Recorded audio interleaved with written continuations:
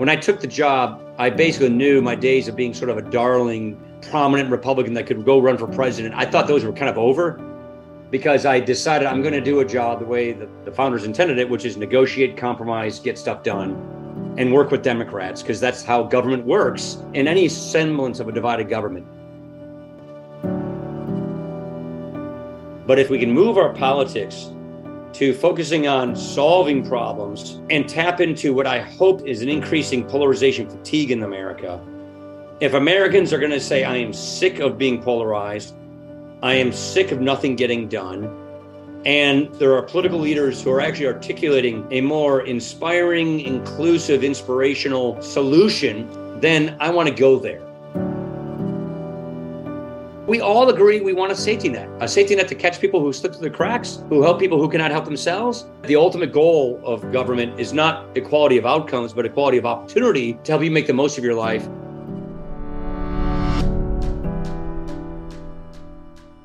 Welcome to Straight Talk, a podcast about big ideas featuring candid discussions with some of the world's foremost thinkers and doers.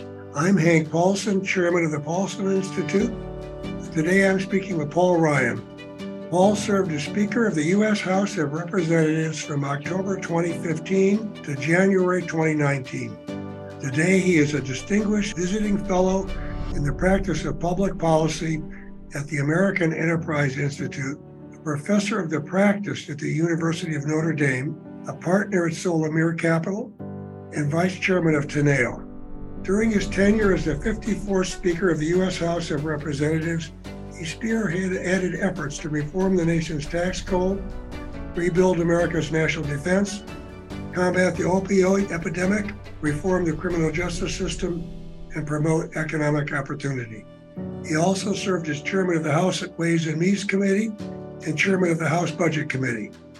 For 2 decades, he represented Wisconsin's 1st Congressional District, and in 2012, he was selected to serve as Governor Mitt Romney's vice presidential running mate.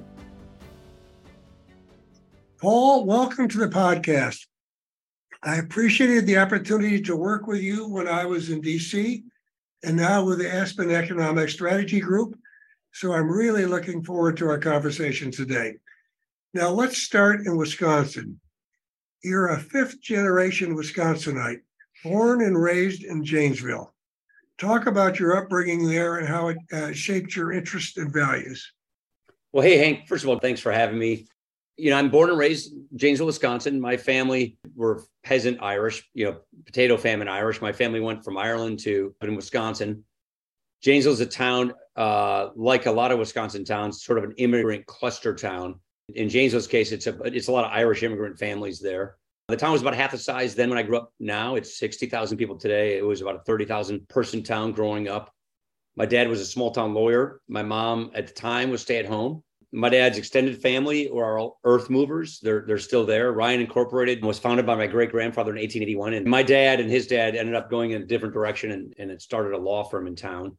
My dad died when I was 16 of a heart attack. He was 55 years old. It was 1986. And his dad died at the age of 57 of a heart attack. And his dad, my great-grandfather, died at 59 of a heart attack. So we have this thing we call the Ryan family curse, which is our men. We haven't had a Ryan live to the age of 60 in 3 generations. I've got a sister and 2 brothers. My sister and brother have already beaten the curse. My other brother actually has not lived to 60 yet, but he's beaten the 55-year-old curse with my dad. So, we're kind of health nuts in my family because we know we have this sort of history. I grew up a normal childhood, mowed a lot of lawns, had a lot of odd jobs, a lot of landscaping jobs, a lot of house painting jobs. My first actual, paycheck was McDonald's, minimum wage out on the interstate there, 990. Janesville's a pretty small town, very integrated economically, and it's a big GM town. It was, and it's a huge union town. So I grew up with a lot of union household families. I'd say less than half of my high school fellow graduates went on to college. Most of them went on to like a 2-year degree or some kind of a skills job. A lot of my friends went to the plant right from high school because their parents were there. And then I got elected to Congress later on and represented the town. But I grew up in a very blue collar, small kind of Midwest town, I guess is how I describe it. So you ended up going from there, though, to Capitol Hill as a staffer following your graduation from college. And then you served as a speechwriter to Jack Kemp. Now, what did you learn from those formative years? And how did that lead you to running for Congress yourself? I loved economics. I always did. And I studied economics in school. And my thinking in my life at the time was I was going to go learn a little bit about public finance. I actually first worked for Bob Caston, a senator from Wisconsin, but he lost his job. He lost his reelection to Russ Feingold. And that puts you out of your job. And therefore, Jack Kemp was starting up a new think tank called Empower America. And he was looking for some young sort of supply side economic policy people. So he and Bob Caston were close friends, and he hired me as his policy analyst.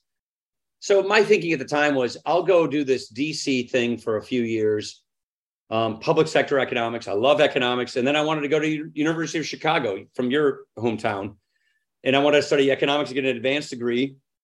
And my thinking then was maybe, just maybe, I'll be able to be the chief economist at R.W. Baird in Milwaukee or something like that. That's basically what I was thinking I wanted to do. Or maybe at Goldman in Chicago. I just wanted to go into economics. Private sector was what I thought. And Jack Kemp sort of took me under his wing, became my mentor. And the reason I mentioned my dad earlier is I grew up with mentors, just lots of mentors teaching me things about life, hunting and fishing and business and stuff.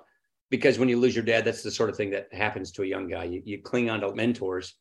Jack Kemp became my mentor, and he more or less taught me, beyond just being interested in economics as a vocation, that I really should get interested in public policy and politics. And so I was pretty young then, and was the guy who represented Janesville, Wisconsin in Congress, was the first Republican in a long time. Les Aspin had the seat for 22 years. This man, Mark Newman, came in the 94 wave, the sort of the Newt Gingrich Contract with America wave, barely won by like 0.6%, and then barely got reelected by about another 0.6%. And he was leaving to run for the U.S. Senate against Russ Feingold. And nobody thought this was a district Republicans could really do well in. This guy barely won the district. It was a Democrat district by 3 points. We call it D3. And Jack Kemp said, you should run for office. He just sort of encouraged me to run and he said, if you want to be an entrepreneur in economics, be a political entrepreneur in economics. And so Jack is the one who had this sort of infectious enthusiasm about public policy and making a difference and applying what we called then supply side economics to problems. And I just got really enamored with it. And then I was 27 years old. So I figured, what do I have to lose? I went home, went to that Ryan Incorporated family excavating business that my cousins ran, sat myself there, and then sort of looked at, how to run a race for Congress. I was pretty young, and there were a lot of other people in the race, but it was a Democrat seat, so nobody really thought Republicans had a great chance there. And I just basically applied what I had learned from Jack Kemp and others, on communicating and on policy to my own situation, ran, and I turned 28 during the campaign, but I ended up winning the race by about 15 points. I had a really good win against the Kenosha City Council president, who was the woman who almost beat my predecessor in the prior election. So I didn't know that I was going to win. I was just hoping to get the nomination, let alone win the general election. And I did. And I ended up, doing 20 years in Congress then after that. While you were in Congress, you gained a reputation as someone who really digs deep on policy. That's a quality that I saw firsthand when I led the Treasury Department. You really care about substance, and your policy and political views are anchored by facts. So talk about your approach to policymaking and how that evolved. It all started because I was a staffer, and I was a think tanker, and then a staffer on the Hill. So the whole reason I came into politics in the first place was to do policy. So people come for politics for different reasons. Mine was that. And mine was economic policy in particular, because it's what I felt like I had a good aptitude for, I enjoyed, and I knew it needed a lot of work. It's funny. I remember I was talking to Phil Swagel not too long ago, who was one of your staff guys at, I think, OTA then. And you lent me your Office of Tax Analysis staff because I was the Budget Committee ranking member, but we were in the minority. So I couldn't get the time of day from the Joint Committee on Taxation to help score my tax reform proposals. So you did that for me, which was really helpful, by the way. You get these guys over there to help me score my proposals. At the time, then as I am now, I was extremely concerned about our fiscal situation, the trajectory we have, our entitlement programs. And I was running the Budget Committee for Republicans, which gives you a nice sized staff to do a lot of analysis. It's sort of a mini think tank at your disposal. And I was in the midst of trying to figure out sort of a comprehensive solution to our fiscal problem, which at that time we thought was pretty dire. I just always like solving problems. Basically, I love solving problems. Complicated, the more complicated, the more interesting. And I love applying, what my knowledge of economics and my love for economics to these problems. I got good advice from Barney Frank, of all people, who told me my first week there, don't be a generalist, be a specialist. Find out what you like and are good at and just focus on that and just that. And pretty soon you'll be writing the policy in that area.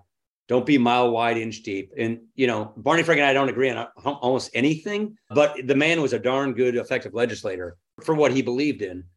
And I took his advice to heart. So I said, I'm just going to be just a fiscal guy. I'm going to be a fiscal policy guy. I dabbled in monetary policy, but just a fiscal guy. And I spent all my time on fiscal policy. And I spent all my time with think tankers, CBO, joint tax, treasury people, just trying to understand, how things worked and trying to apply it. And before long, I was basically writing the policy for my party and for the country at some times when we actually made law in these areas. I just specialized. Makes a difference if you really dig in and learn. Interesting. I had the same experience with Barney Frank when we were on the precipice, the financial crisis. He's a real patriot, and he knew how to legislate and get things done. I don't think we ever would have got the TARP done if Barney hadn't been there. So, because you dug in and you became an expert and everyone respected you, you were elected as Speaker of the House of Representatives in October of 2015. Now, that's a big deal. Speaker of the House ranks third in line of presidential succession right after the vice president. So talk a bit about the role and what it entails, the challenges you faced, and your philosophy of leadership. It's funny, I wasn't looking for the job. It kind of came and found me. There are usually two paths in Congress, the policy path, like what I did, which was try to be a chairman of a committee and write the policy there, or the leadership path where you go up the rungs of the ladder for political leadership. And most people who become speaker are people who pursue that path. That wasn't me. I became speaker in a different circumstances than most people. And that sort of affected how my speakership worked. To give you a fairly long answer to your question, sorry about that. And that is the Freedom Caucus sort of launched a coup against John Boehner, and he left to spare the drama, the members of the drama. Then the next guy in line, Kevin McCarthy, couldn't get the votes to get the job. And then it sort of came to me as the consensus person. And I had run for vice president with Mitt Romney in 2012. So I had sort of a national exposure, and members knew I knew how to handle myself, national media. And I was the chairman of the Ways and Means Committee at the time. So I was a policy guy who knew how the place worked. And I was one of the more senior people in Congress at the time. So they basically made me the consensus candidate. And frankly, I didn't really want to do the job, but I knew it needed to be done and no one else had the votes. So I did it. But because I could do it on my terms without having to promise a bunch of things to a bunch of people just to get the job, which is typically what happens, I was able to get it on really good terms. And one of which was that we would design, set, and run on an agenda such that if we won an election, we could execute that agenda. So my first term, Obama was president, opposite party. He and I had a good personal relationship, but disagreed on most things. But we had enough of a professional relationship that we basically decided where we're going to fight each other, where we're going to work together, and hammer out negotiations on things. When I took the job, I basically knew my days of being sort of a darling, prominent Republican that could go run for president. I thought those were kind of over because I decided I'm going to do a job the way that the founders intended it, which is negotiate, compromise, get stuff done, and work with Democrats, because that's how government works in any semblance of a divided government. So I sort of made an inflection point choice then when that job came to me, and it was literally over a weekend. I said, well, I'm not going to run for president then. I had a good shot at that because of, I ran with Mitt and I had a good national following with the Republicans. I decided if I'm going to do this job as speaker, that's a totally different deal. And I'm going to compromise myself in today's Republican Party because I will go get compromises. I will go negotiate with Nancy Pelosi and Chuck Schumer and Mitch McConnell and make government work. So I sort of just got right with that decision and then decided to go do that. And that's where I ended up getting a fair amount of things done with Obama, fighting on things, getting things done. And then what I did that term was make our party produce a lot of policies and bills and proposals that we would then run on in what we called our Better Way agenda, such that whoever our nominee would be, if we won the White House and kept Congress, we would execute that agenda. And that's exactly what we ended up doing. We didn't think Trump was going to be the nominee. I thought it was probably going to be Jeb Bush or somebody like that, but it ended up becoming Trump. And during the course of the campaign, we got him to agree to support our agenda that we were putting together. We also got him to do some other things, like make sure that with respect to judges, the Federalist Society would produce the list that he would select from, things like that. And he won. I felt the duty and obligation to try and make the thing work for the country's sake and just for the way government's supposed to work. And we actually executed that agenda pretty flawlessly. All but our healthcare bill got passed. It was a big healthcare entitlement bill. We lost by a vote. But we passed 1,172 bills that last session I was speaker, and that's almost triple the typical production rate for Congress.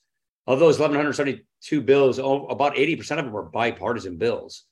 So it sort of surprises people that in this Trump era with lots of bipartisan victories, those just don't get all the noise and all the attention. But we did get a lot done. And it's really because we prepared for that session the year before. We got the legislative literally drafted and scored and ready. We got everybody to agree to it. So by the time we were in governing mode, we didn't have to go back to the drawing board and start drafting bills from scratch. We had everything ready to go. And I gave Trump a Gantt chart in January of 2017 with McConnell's blessing on here's what we were going to do for the next 2 years. Here's what, where, when, and how, and who does what when to get this agenda in place. And I ran Congress on a Gantt chart for 2 years. And with all the crazy, weird Trump stuff, most of that was just sort of sideshow distractions. We focused on our plan. I focused on running the Gantt chart that I designed. I got all the members to buy into, and that's basically how, that was my management philosophy. You try to motivate people through inspiration, participation, get them to participate in designing the plan of governing using our principles applied to the problems, offering solutions, and then map out an actual execution strategy to get it in place, and then hold everybody accountable to doing their end of the bargain, keeping their word, fulfilling their duties, delivering on their deadlines. And that's basically, kind of what you do when you're in a position like that. I know that's a long answer, but you're the maestro or the traffic cop of Congress if you're speaker. You decide who does what, when, and how you're moving stuff through the system into law. And that's basically what you do. What accomplishment gives you the most satisfaction? Tax reform, for sure. I spent 20 years on that issue. You know that because I worked with you when you were at Treasury there. I had a deep, deep belief that we needed to change the way we tax ourselves from a worldwide system to a territorial system. I wanted to get our system closer toward a consumption-based tax system. And that bill does that. It doesn't go nearly as far as I wanted to, but it went a great distance. And I believed it was going to give us a good foundation for our economy. It was going to prevent inversions, and it would give us better wage growth and productivity improvements. And it's done that. Then there was a whole slew of other poverty efforts that I cared a lot about personally. Opportunity zones, the Evidence Act, social impact bonds. Those are things I passed that are part of the poverty agenda I still work on today. And then I was also very worried about our national security. I'd say the rebuilding of our military. I really need to give Jim Mattis, Mac Thornberry, and John McCain credit for that. Those three gentlemen rewrote a new modernization of our military for the 21st century, typically China. And I knew how to create the physical space for it, budgetary wise. And so I just sort of leaned in and plowed that field for those guys to pass that. We're now a few years into that modernization, and it's starting to pay off some dividends. I think there's more to do there, but I was very worried about the modernization of our military and its strategy in addition to our tax policy. And so those things, along with the poverty stuff that I really cared about, are the big accomplishments that I draw back on. Looking forward, what's going to be on the desk of the new Republican speaker starting in January? And what advice would you give the speaker? Yeah, he's going to have very divided government, a very, very, very narrow margin. But his number one responsibility in the beginning, in my opinion, is to reinstitutionalize the place. Congress has been sort of deinstitutionalized. Part of that is the COVID protocols, with all this proxy voting where people don't even go to Congress anymore. They phone their vote in. Part of it is to revivify the committee system. Nancy dramatically consolidated power into the speaker's office away from the committees. So I think the new speaker has to decentralize power of the place, get back to the committees, make the committees do their jobs, be in charge of their jurisdiction. They're the experts in their policy areas. And then hopefully rebuild the budget process, which is utterly broken. The federal budget process just is so dysfunctional. There's no appropriations process that makes any sense. It's all one massive bill. We call it an omni. It's literally about 4 feet thick. And it is ultimately negotiated by four people: the Speaker, the Minority Leader, the Senate Minority Leader, and the Senate Majority Leader, who are writing basically deciding spending for the entire federal government for the year, well over $1 trillion. And the people who are supposed to know something about these programs, who spend their careers in the committees overseeing these programs, aren't doing that. So I think rebuild the institution by fixing the broken budget process, getting the committees re-empowered, trusting the committees to do their work, holding them to account, and getting legislators busy legislating instead of, playing performance art politics on cable TV and Twitter. And we have a lot of performance art in politics these days, which is one of the reasons we're so polarized. I think if you get members of Congress busy with real responsibility, real policymaking assignments, even if it's to pass something that may not go anywhere in divided government, I think that's a key thing, is get the institution working again as a policymaking institution instead of just a bickering and political institution. The way to do that is to decentralize the power from the Speaker's office, frankly, into the rest of the members.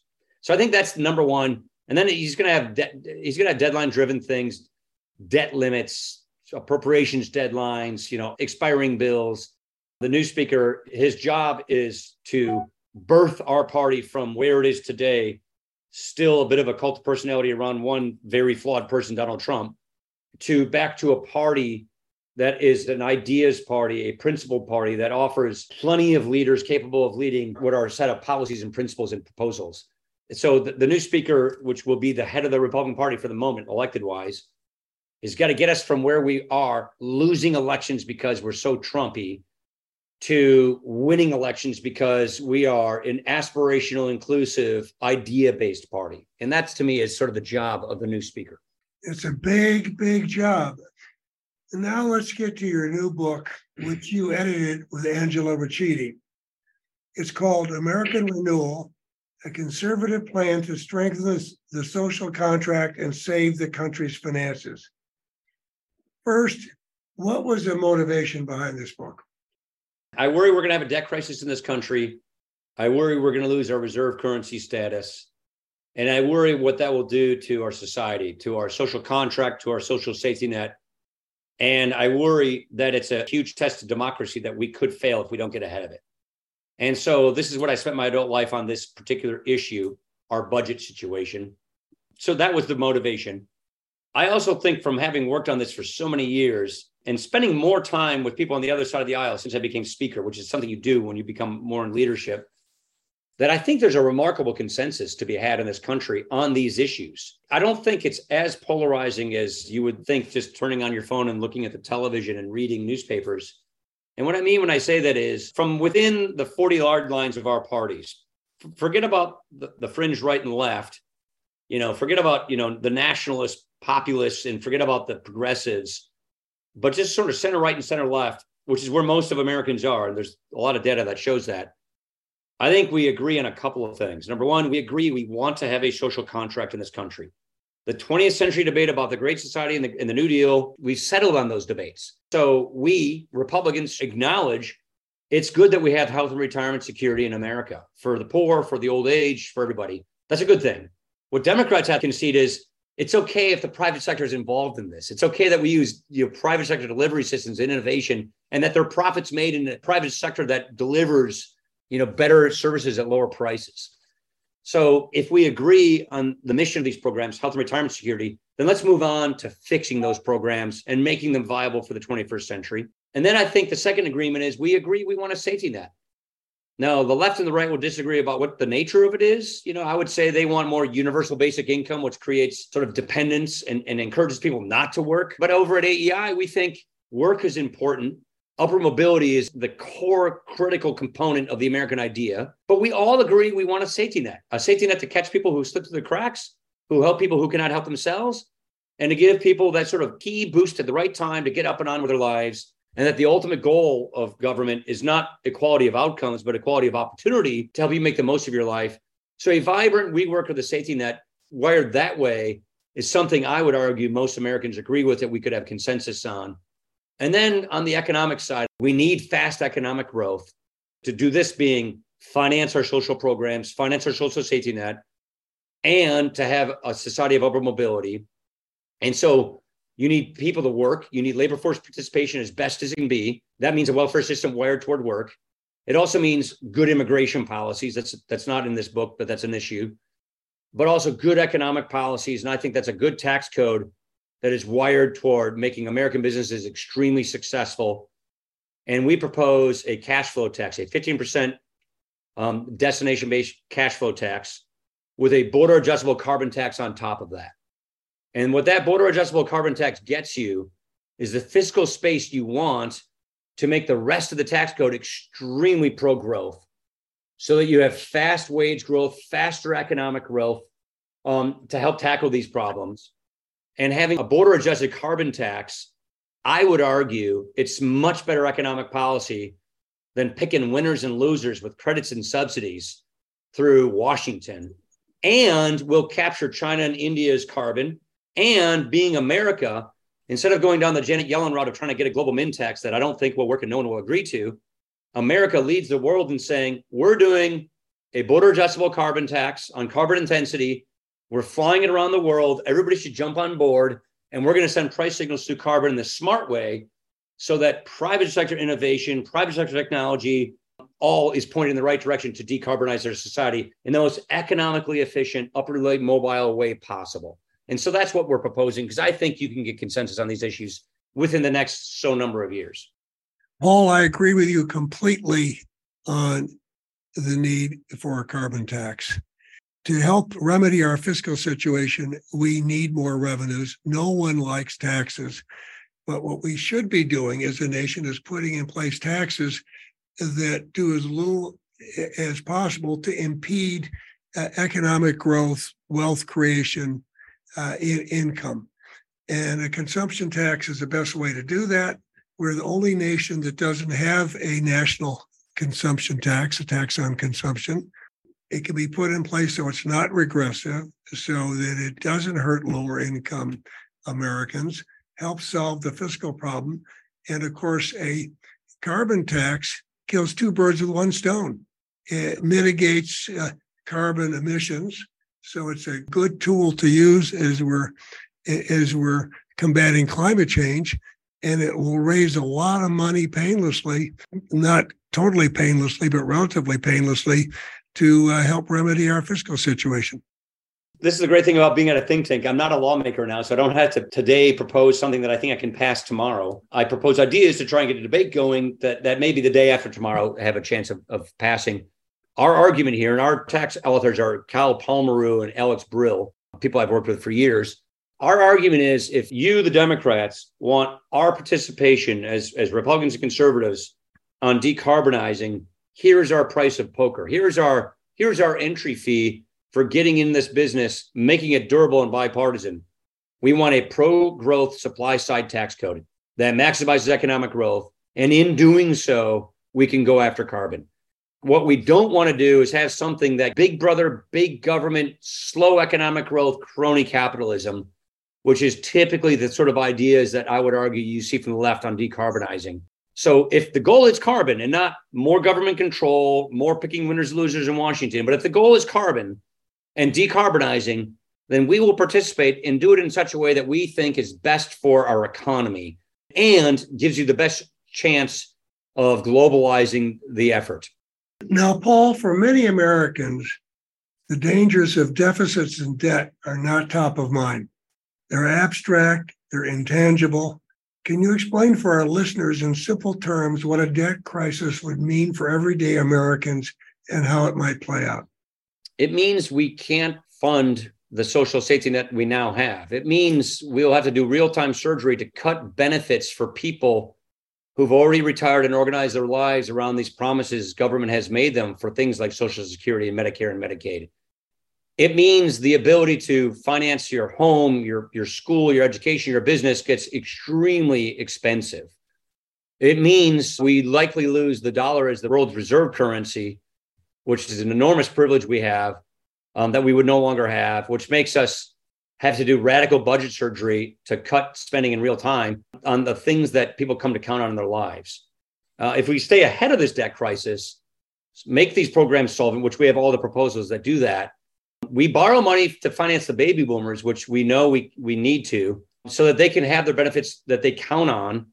But if we can reform these programs for the next generation, my X generation on down, and make these programs solvent and affordable and still deliver on their missions, because we learned more in the 21st century on how best to do these things than they were originally designed in the 20th century, then we can dodge that bullet, maintain the dollar as a reserve currency, and cash flow our commitments to our fellow countrymen. But if we find that moment, and no one knows when this happens, no one knows. You have a better idea than I do. Just based on who you are. Let's just say it's 10 or 20 years away. It's in our lifetimes, and it's during the middle of the retirement of the people who depend on these things. And it would be catastrophic for our economy. In addition, you'd have a tailspin of the dollar. You'd have an inflation problem as well. Paul, when people ask me when it would come, it's unknowable when it would come. But we can't continue to defy economic gravity. The way it will come is we suddenly will have trouble selling our treasuries, right? And the Federal Reserve can't be the only buyer. And so if you get in that negative loop where interest rates keep going up, you're trying to sell more treasuries, you've got inflation, the dollar becomes eroded, then you have all the problems you talked about. To me, this is a generational issue, generational equity, fairness. You've been a voice crying in the wilderness here. I do believe that mainstream America should be able to come together, but our political system makes this very difficult. I want to talk about solutions because your new book is filled with actionable ideas. So what do you think are the policy reforms that would do the most to help stabilize the national debt? I would go with the big fish in the debt problem, which is the healthcare entitlement programs. Those are the largest unfunded liability. Those are the ones that are bringing us closest to a debt crisis. So we have proposals in every one of these problems. There are fresh proposals on how to fulfill the mission of the programs without going to a debt crisis. The key is going to a premium support system for Medicare. The Medicare Part D program right now is what we call a premium support system. The Federal Employee Health Benefits System is a premium support system. You basically have private providers of comprehensive Medicare services competing against each other, bidding against each other for the beneficiary's business, and the government, Medicare, subsidizes a portion of that beneficiary's premium based on how wealthy or healthy they are. The sicker get more, the older get more, the lower income get more. The higher income, healthier person gets a less of a subsidy. And that act of choice and competition taken over time, according to the Congressional Budget Office, gets you out of the ditch, meaning helps you avoid a Medicare debt crisis. On Medicaid, states have such unique healthcare markets, you have to give the states more autonomy to customize their Medicaid services in exchange for a predictable growth rate of the program, which taken over time stabilizes your debt. And then Social Security, Andrew Biggs, who's our scholar at AEI, took a look at the best of the other democracies' programs, specifically looked at Britain and Australia's program, and proposes a variation of that, where you have a minimum benefit in America for the Social Security program where no one would be under poverty in Social Security. By the way, that's not today. There are people who are on nothing but Social Security who make less than the poverty level. So we would actually increase the minimum benefit for everybody to be above the poverty line. We means test the program quite a bit for the higher income person. And then we have a component of savings for a person to have their own type lifelong 401k thrift savings plan through their business, or if they don't get one offered at their job, it'd be a couple points taken off of on top of their FICA taxes to go toward their 401k plan. So basically a hybrid of the British Australian version, which we think would stabilize the finances of Social Security while also making sure that people actually have retirement savings in old age. Do you know those things right there?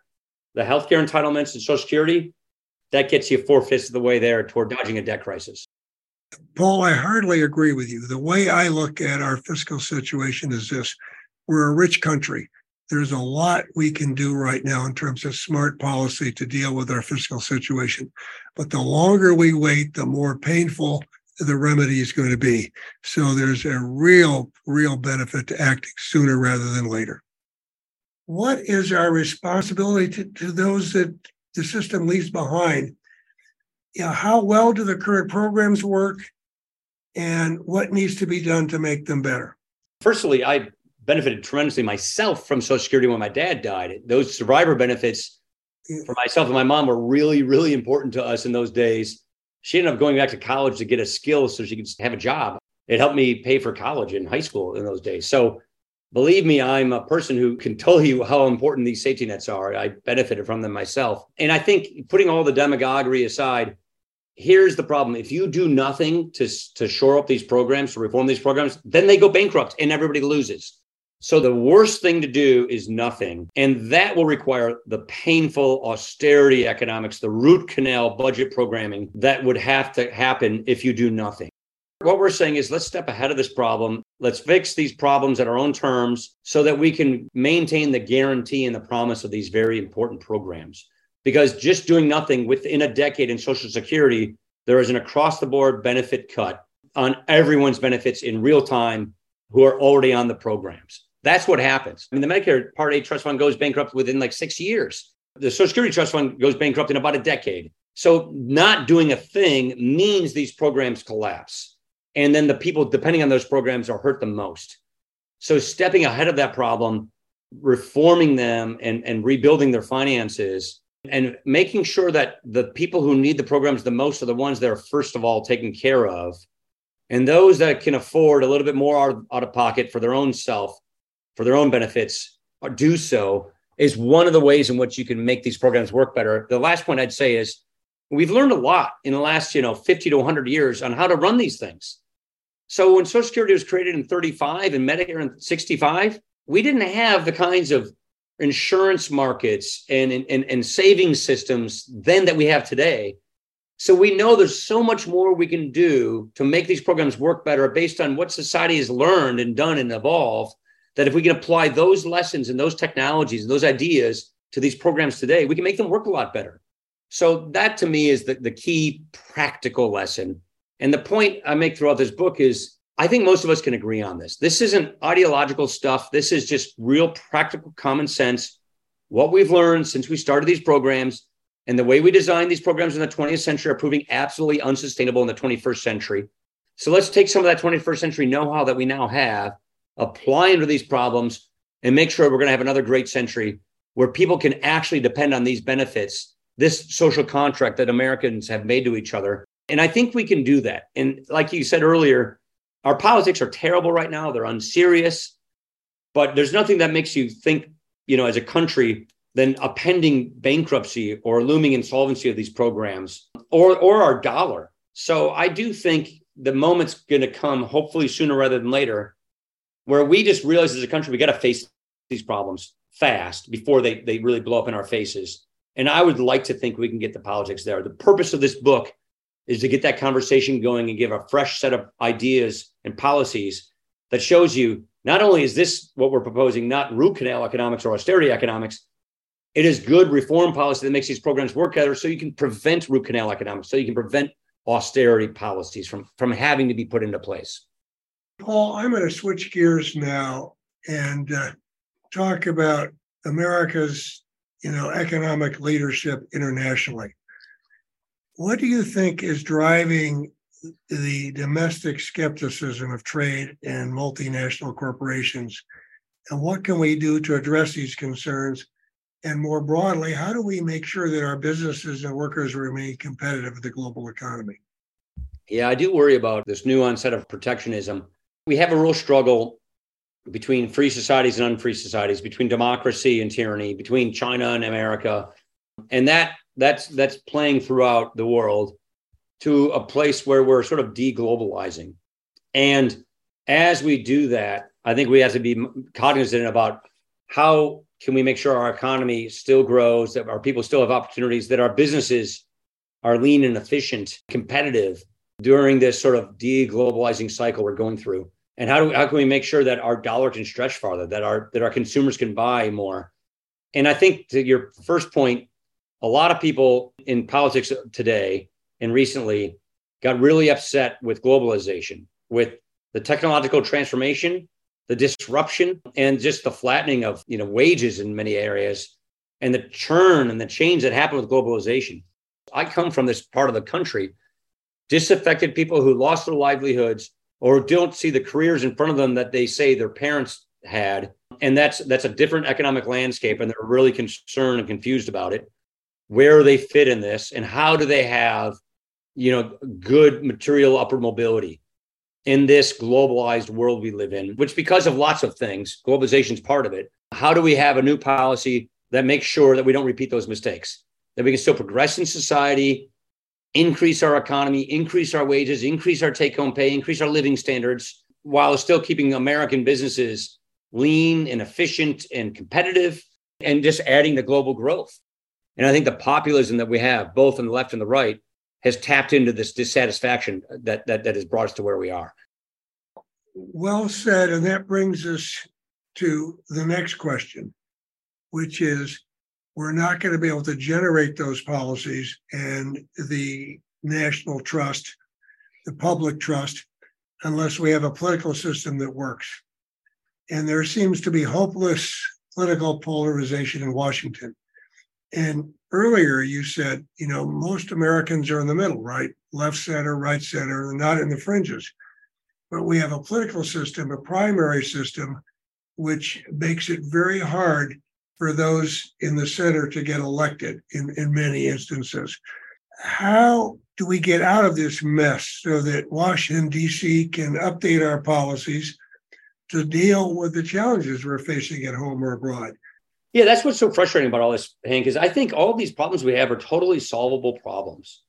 That's what the whole point of this book is. We can solve these fiscal problems, these economic problems. I think we can solve these employment problems, these wage growth problems, standard of living problems. I think we can solve these problems. We don't have serious politics that are capable of doing that, though. That's the challenge. So my hope is that instead of the populist politics that are sort of irresponsible populism not tethered to principles and ideas, but tethered to things like identity politics and just rage and outrage, those kinds of populist politics will continue to produce nothing, meaning no solutions, just angst and anger. But if we can move our politics to focusing on solving problems and tap into what I hope is an increasing polarization fatigue in America.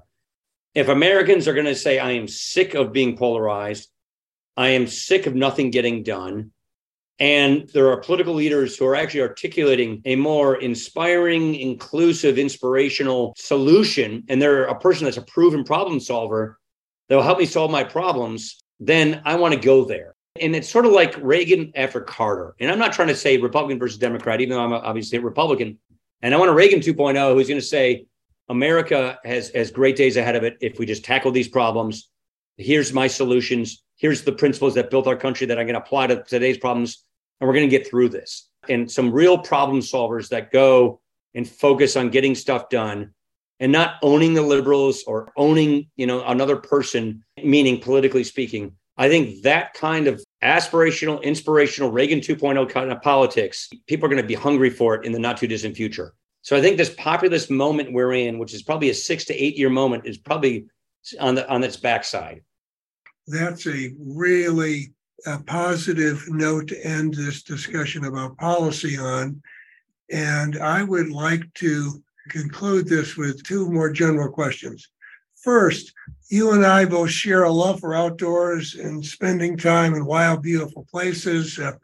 I love to fish. You like to hunt and fish. Has this always been an important part of your life? And what else do you do to relax and unwind in your free time? Well, I retired in 2019 to be more involved in my kids' lives. They are now 18, 19, and 20 years old. So most of what I do revolves around their lives. And it's 2 in college, 1 in high school, and just all of that involved in that. Outdoors is my thing. I hunt, fish, ski, mountain climb, hike every way and any excuse I can. That's what I enjoy doing. And I always do that with my family. So most of our time is spent doing those sorts of things. Just getting our family outside, outdoors, doing fun things together. I tell you, it's a great way to spend time with the family. Now, I want to close with advice to our young listeners. What advice do you give students who are navigating their lives and careers in today's rapidly changing world? Be careful about falling into the trap of identity politics and getting sucked into a tribe or a group where all you do is listen to people who only agree with you, where all you do is subscribe to, a website that algorithmically feeds you your biases. Get out of the cognitive dissonance. think and learn for yourself, but also spend time with people who do not look or think like you. You have 2 ears and one mouth, use it in that proportion, and work really hard at doing your part to try and depolarize society and look for common humanity. Look for common goals, common creeds, common aspirations. There always are those. And focus on those things and build good relationships. And it'll make you just a better, happier person. And it'll also help you get things done, won't it? Exactly. It's how you get stuff done. Paul, thank you. This has been terrific. Keep up your advocacy for fiscal reform because you're fighting a battle for our children and grandchildren. And thank you. My pleasure, Hank. Good to be with you. You have listened to Straight Talk with Hank Paulson, a podcast of the Paulson Institute. To find more episodes from leading thinkers and doers, please visit paulsoninstitute.org/Straight Talk or download on Apple, Google Play, Spotify, and Stitcher. And don't forget to rate and subscribe. Thank you for listening and see you next time.